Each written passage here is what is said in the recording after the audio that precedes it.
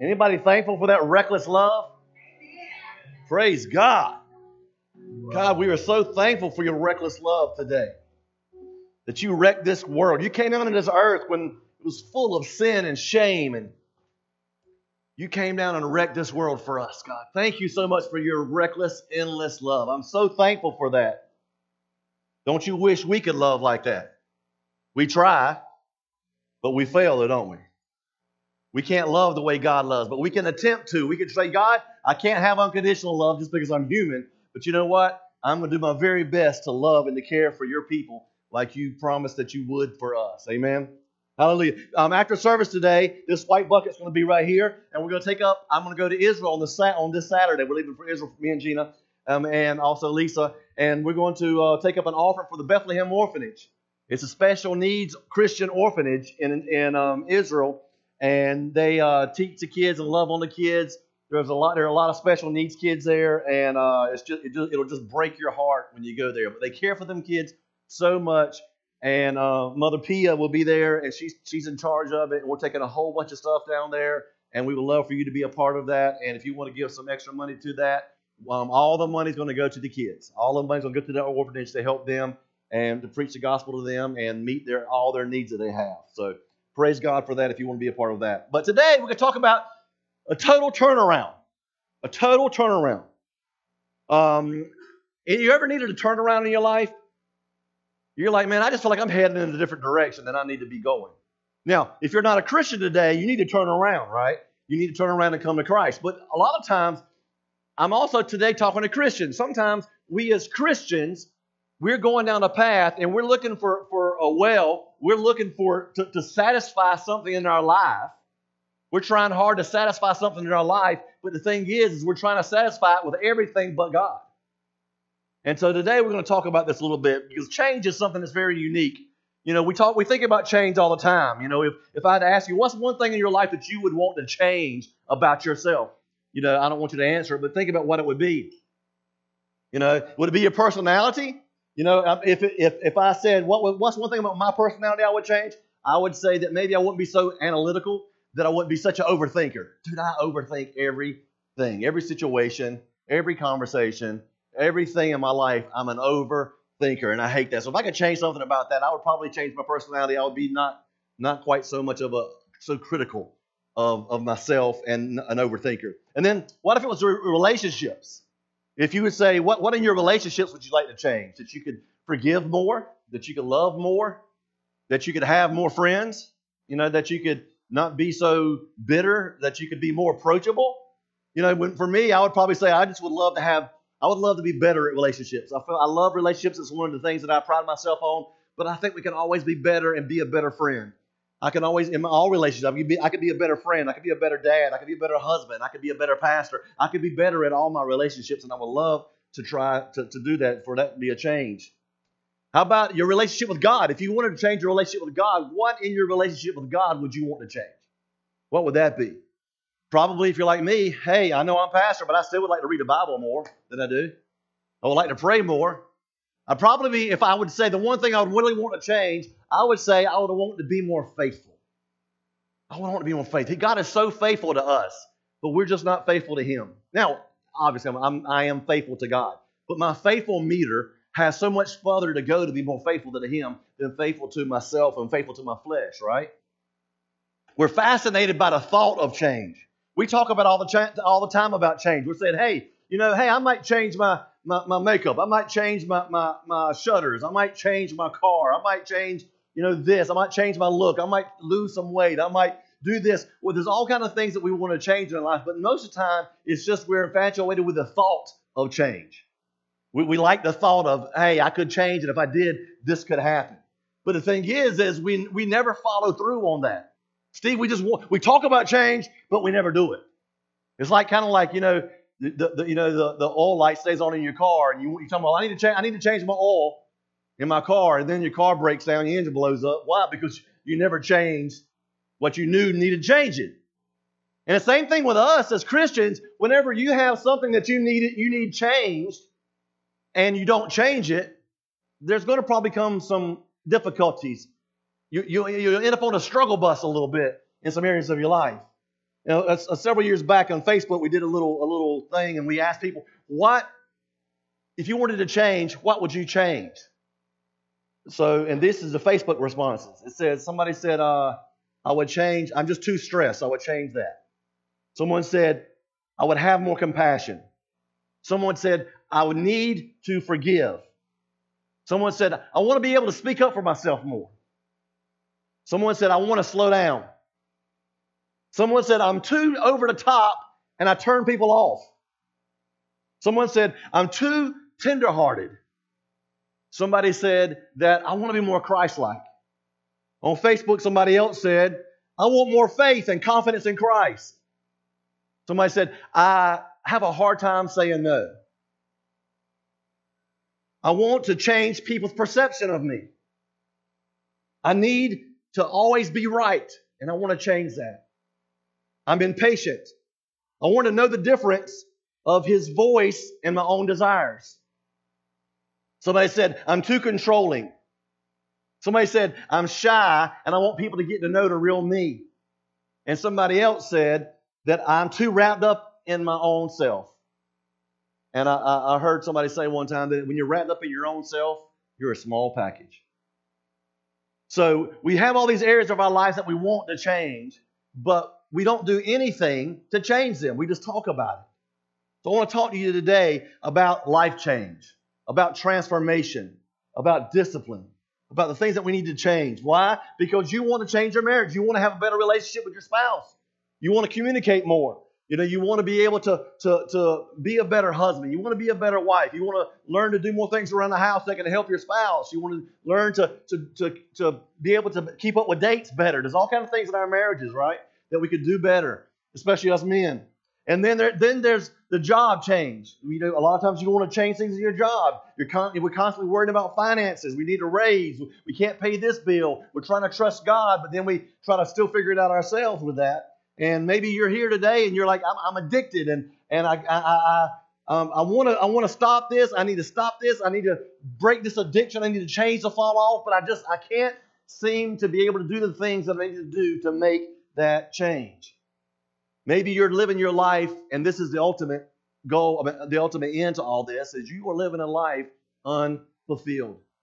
In the words of the great Coach Prime, Deion Sanders, the amazing coach, and the only man that ever played in a Super Bowl and a World Series in the same year, pretty much around the same time. He would fly back and forth. He's so amazing. But he said in a recent interview, he said, you got 10 cars and you're not going nowhere.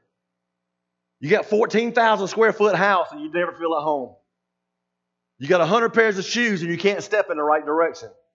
You got 15 suits and you can't cover up the pain. You got 2 or 3 women and wake up unsatisfied. And that's exactly how it is. I've heard Michael Jordan say the same kind of stuff. I had fame, I had money, I had everything I needed. I had 10 cars, I had all these shoes, I had everything. But there was a void, there was an emptiness.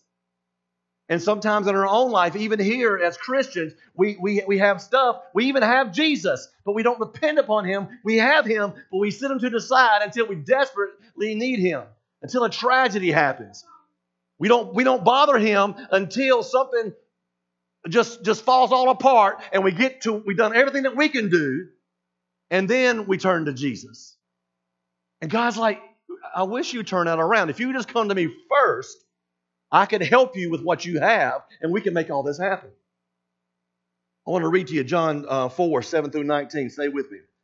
It said, soon a Samaritan woman came to draw water, and Jesus said to her, please give me a drink.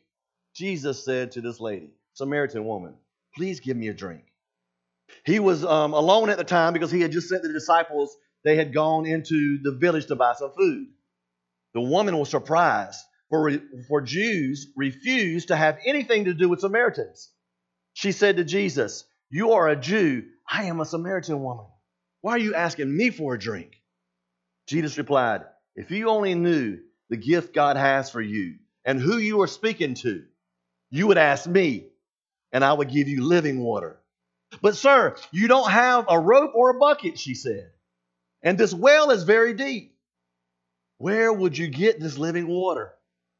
And besides, do you think that you're greater than our ancestor Jacob? This is Jacob's well. Who gave us this well? How can you offer better water than he and his sons and his animals enjoyed?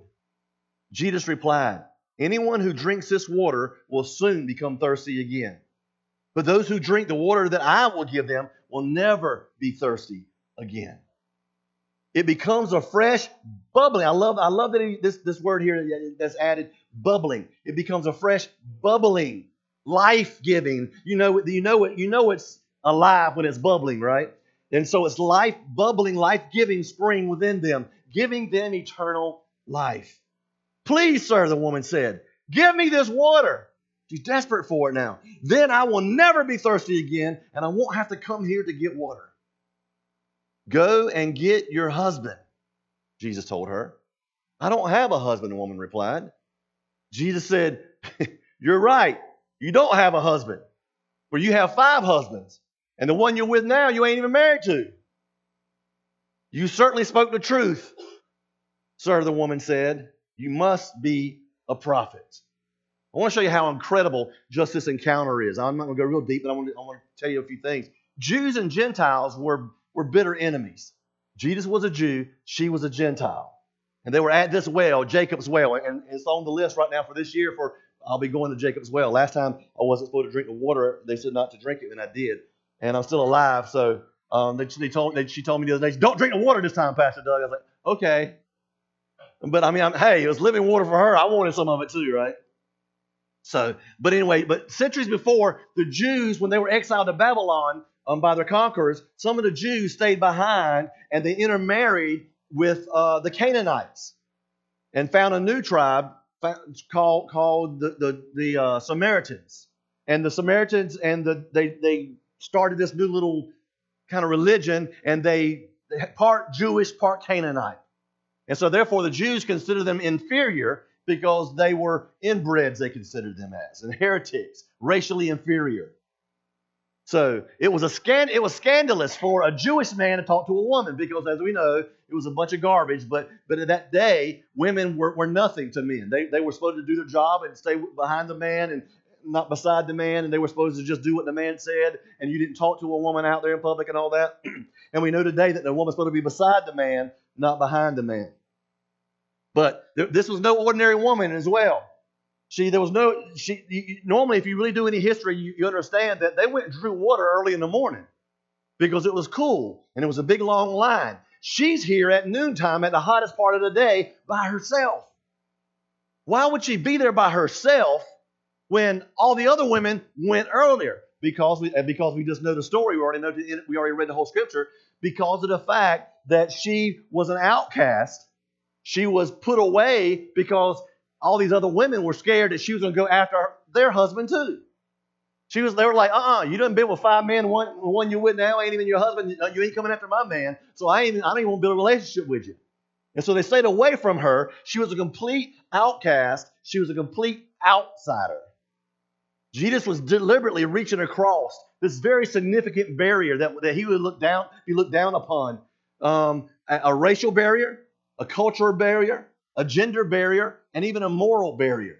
And he reached across all those things to try to show that I am here, and I'm here for everyone.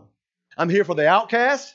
I'm here for the good people, the bad people, the ones that nobody cares about, the one nobody loves. Even if you're not a Jew, I'm with you. I want you to come to me because Scripture says there's no Jew, no Gentile, no Greek, right? We're all grafted in. So he says, you know what? I want all to come to me. Jesus said, I am the Messiah. I'm the one you've been searching for. And he said to this woman, you have thirst that you are desperately trying to quench. You keep coming to this well trying to quench your thirst. And what he was saying was, you're thirsty, right? You know, back in the day, the teenagers used to say whenever you wanted something real bad and you like women or you like men a lot, they're like, you're thirsty. You're thirsty for men. You're thirsty for women, right? You thirsty. You want that, right? And so that's what was happening. She was trying to fill her void, her emptiness with men. And so she was thirsty. She was trying her best to fill a void, to fill something in her life that she did not have by coming to that well. This well here, Jacob's well, was symbolic of the greater need in her life. I'll give you peace that you never find. So what is your well today? What is a well that instead of going to Jesus, instead of going to God and getting on your knees and praying and seeking God, what is your well that you go to? What is a well that you go to help fill your need? Is it sex? Is it drugs? Is it alcohol? Is it pornography? Is it gossip? Is it laziness? Is it bitterness? Is it unforgiveness? What is the well that you go to that I constantly go to this right here and this? I go to this for satisfaction rather than going to God and reading the Word of God and talking to Him. Verse 28 says, Then, leaving her water jar, the woman went back to town and said to the people, Come, see a man who told me everything I ever did. Could this be the Christ? Jesus can turn your past into a testimony. Here's the situation. Everybody rejected her. She was an outcast. She was a failure. She was an outsider. And now all of a sudden, she had an encounter with Jesus.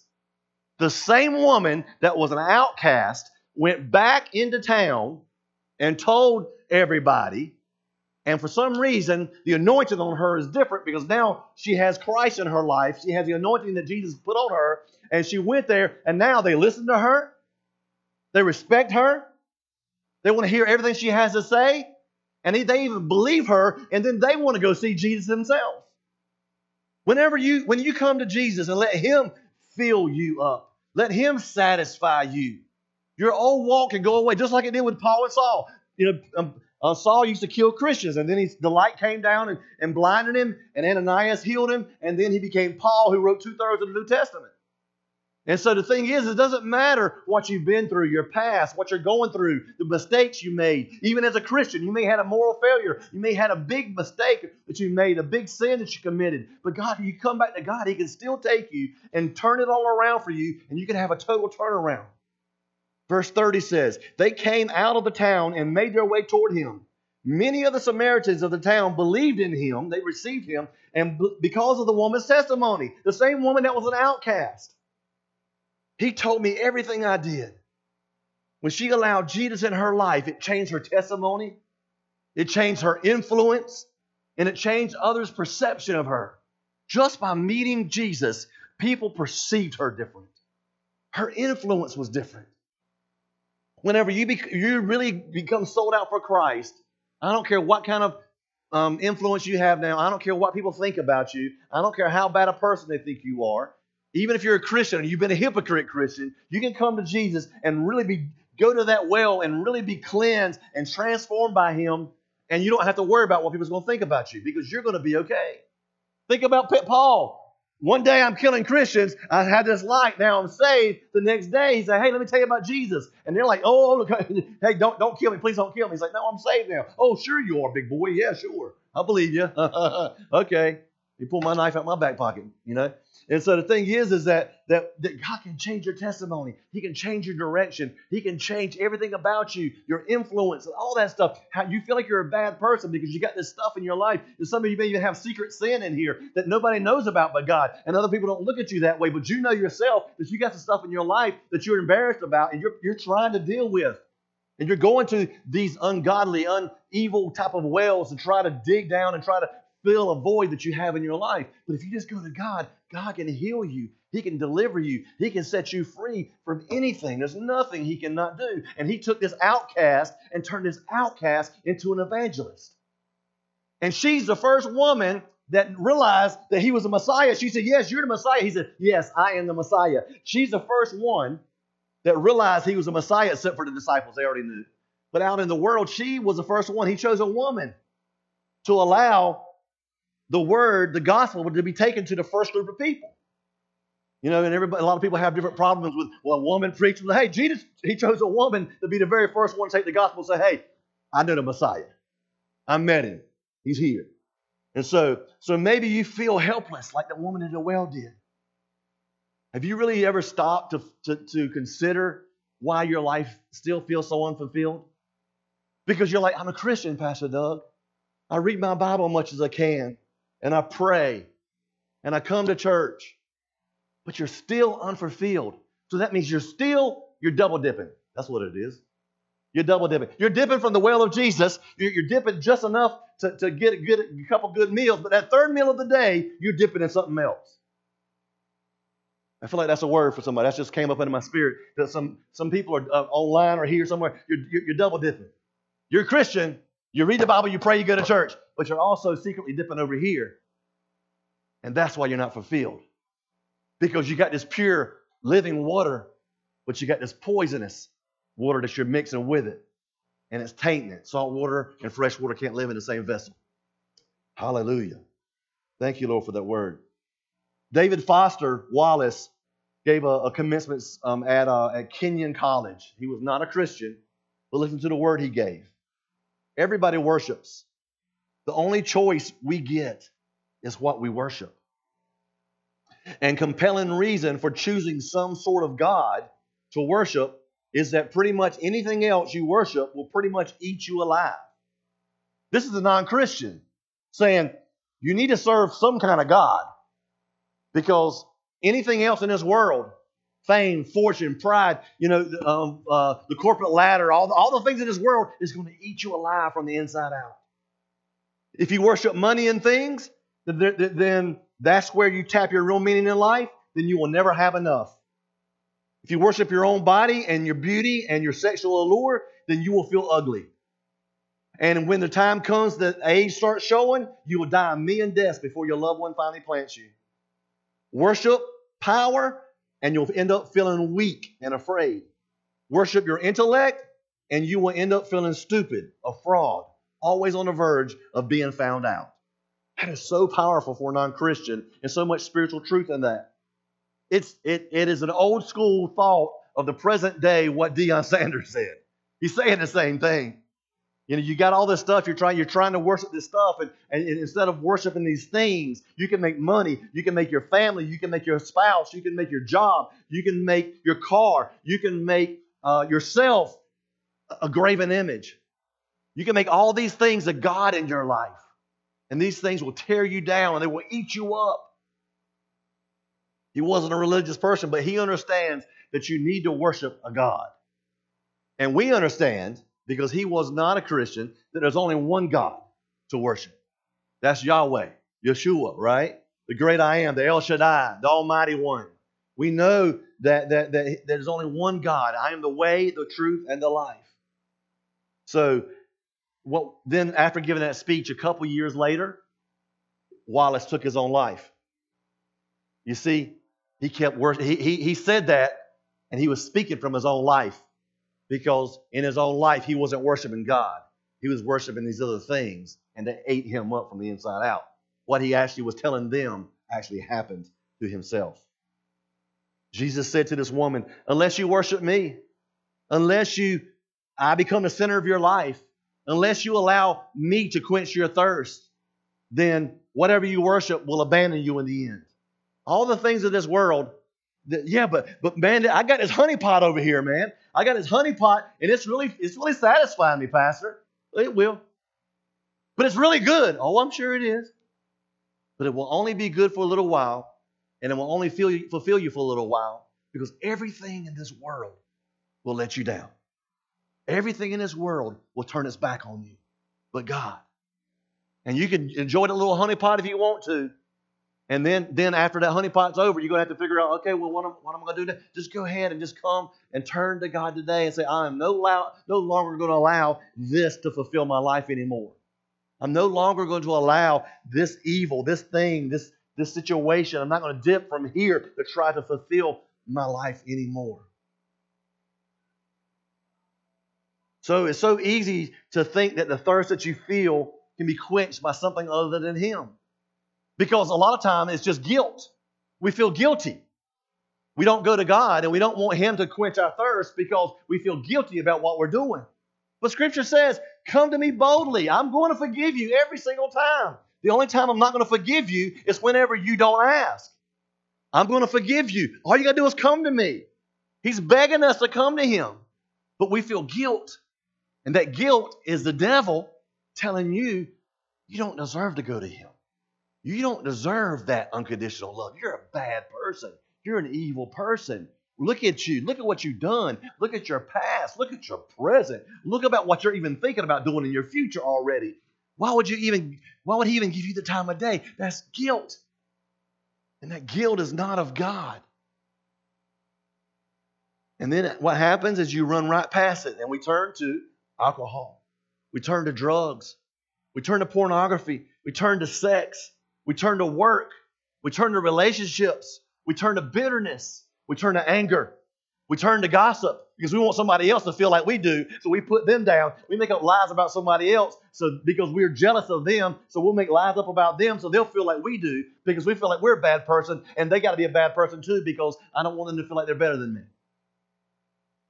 Deceit, manipulation, lies. All this stuff is where all these are wells that we turn to try to satisfy our souls. And God's like, that's not what you got to do. So here's the point of change. Jesus said, go get your husband. He said, I don't have a husband. Yeah, you're right. You have 5. And the one you're with now is not even your husband. What is he doing here? He's trying to say, look here, you're trying your best to fill this void and you're filling it with things that are not right. He's not trying to humiliate her. He's trying to gently nudge her and help her to understand fulfillment is not found in the pattern of behavior that you're at. You got to change your behavior to try to fulfill something. You got this pattern of life and you're trying to fulfill something and it's just not going to work. But PD, I'm nothing like that woman. I'm a Christian. She's not a Christian. But you're still trying to fill yourself. You got that, like I said, you're double dipping. Yeah, you're not like her. You are a Christian, but you still got your hand in the cookie jar over here. That's not the jar of Christ. So we got to realize. Let me just pause right here and go to John chapter 3 for a second. You don't see a lot of people put these two together, but it's kind of the same thing in a different way. John 3, 1 through 7. There was a man named Nicodemus, a Jewish leader who was a Pharisee. After dark, this Pharisee came after dark because he didn't want nobody to see him coming to Jesus. He spake with Jesus. Rabbi, he said, we all know that God sent you to teach us.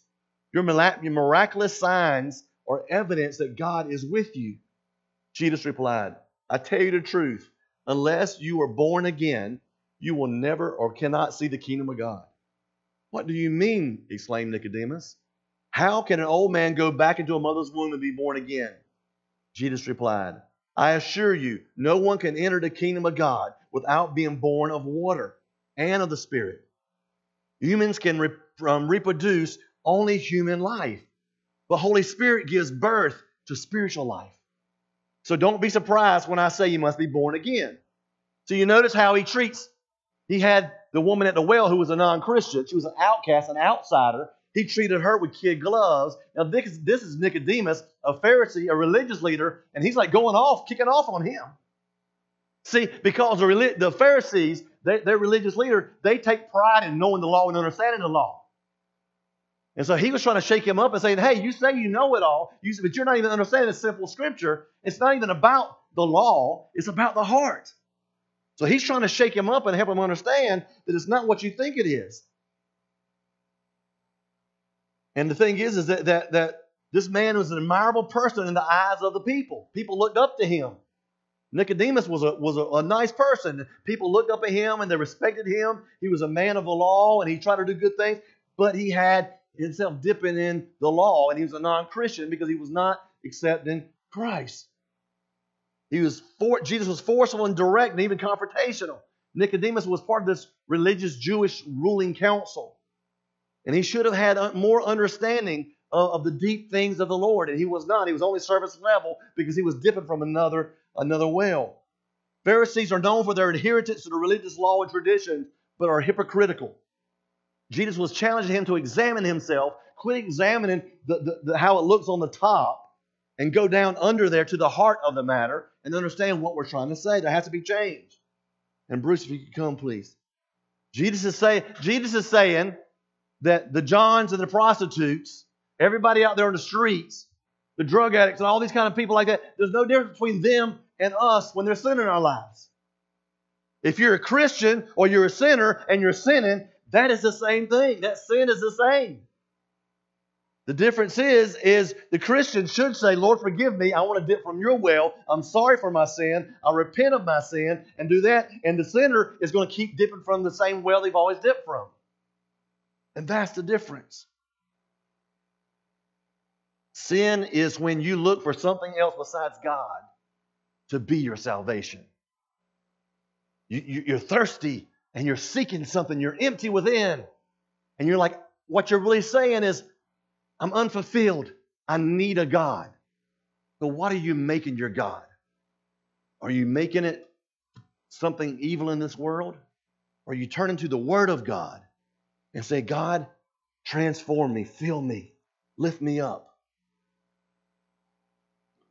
Because you don't see whole people say, I'm healed and whole, walking around and say, hey, I'm addicted.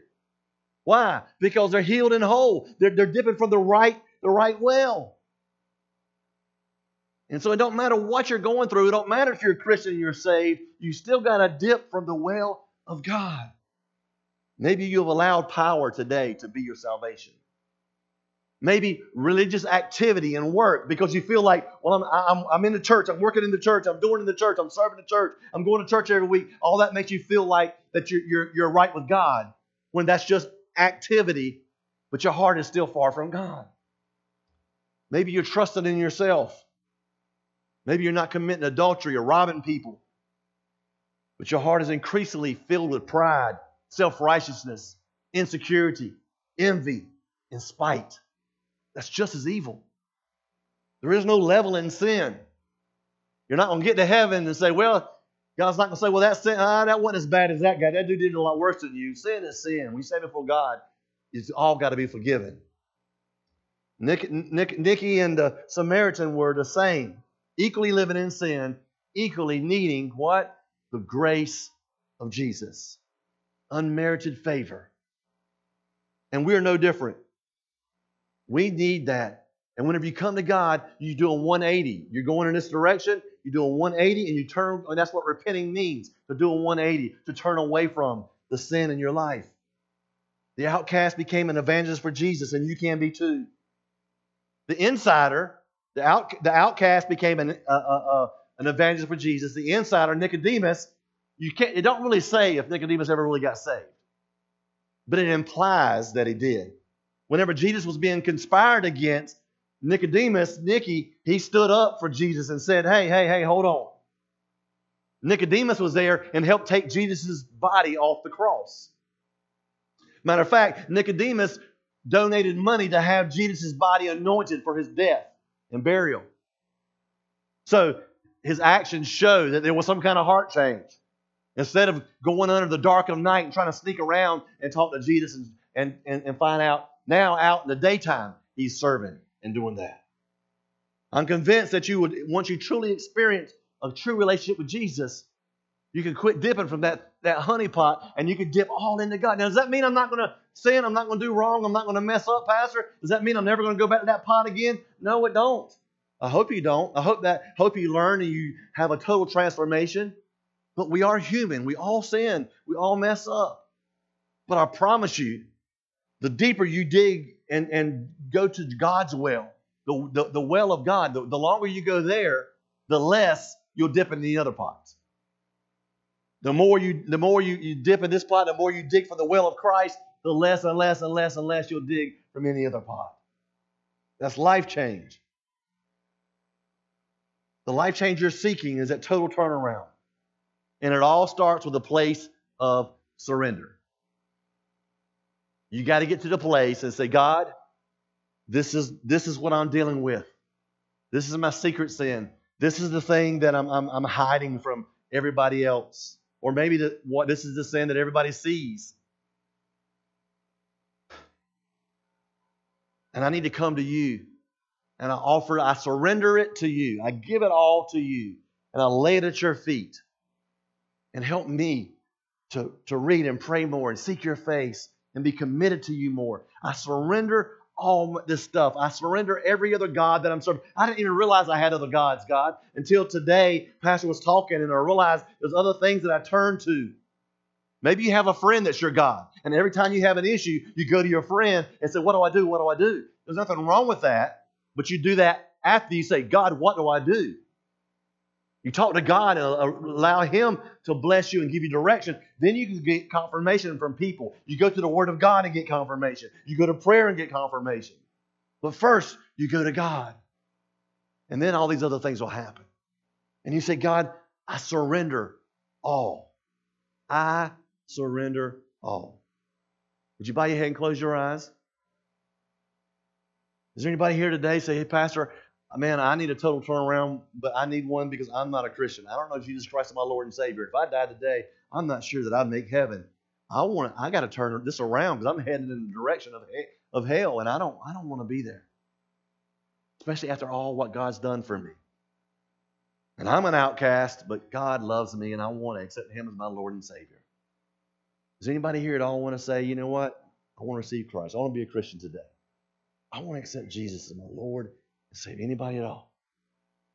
If you're online, you can message us, or you can say right there online, I need Jesus, and we'll have somebody talk to you. Who would say, Pastor Doug, I'm a Christian, but sometimes these other wells come up, and I'm not saying they're all evil and all bad, but I have other places sometimes that I try to fulfill myself, and it's not all good. So, matter of fact, it's not all bad. It's just I go other places besides God sometimes to get fulfilled. I have other wells in my life, whether it's money, whether it's spending money, whether it's doing things, whatever it is. I have other wells that I go to, and I want God to help me to just go to His well. Anybody at all? Yeah. So many hands. Yeah, if you're truthful, we all got these wells. We just got to close them up. We got to kick dirt in them wells and say, I'm not going to go to that well no more. We got to put a top over that well and say, you know what? I got to put some rivets and a big old steel heavy thing over that well and shut that well down and say, I'm not going to dig for that well anymore. How do you do that? By surrendering to God.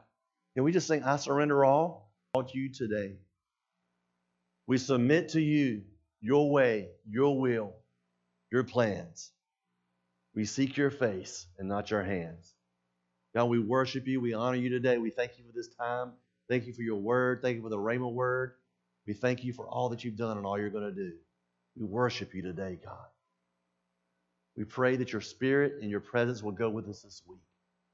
God, we're hungry for you. God, we're thirsty for you. Give us more, oh God. More of you. More peace. More presence. More grace. More mercy. God, we seek your face, God, not your hand. We love you so much. We honor you today. Be with us as we leave. In Jesus' name. Thank you for your presence, Lord. Hallelujah. Thank you, Jesus.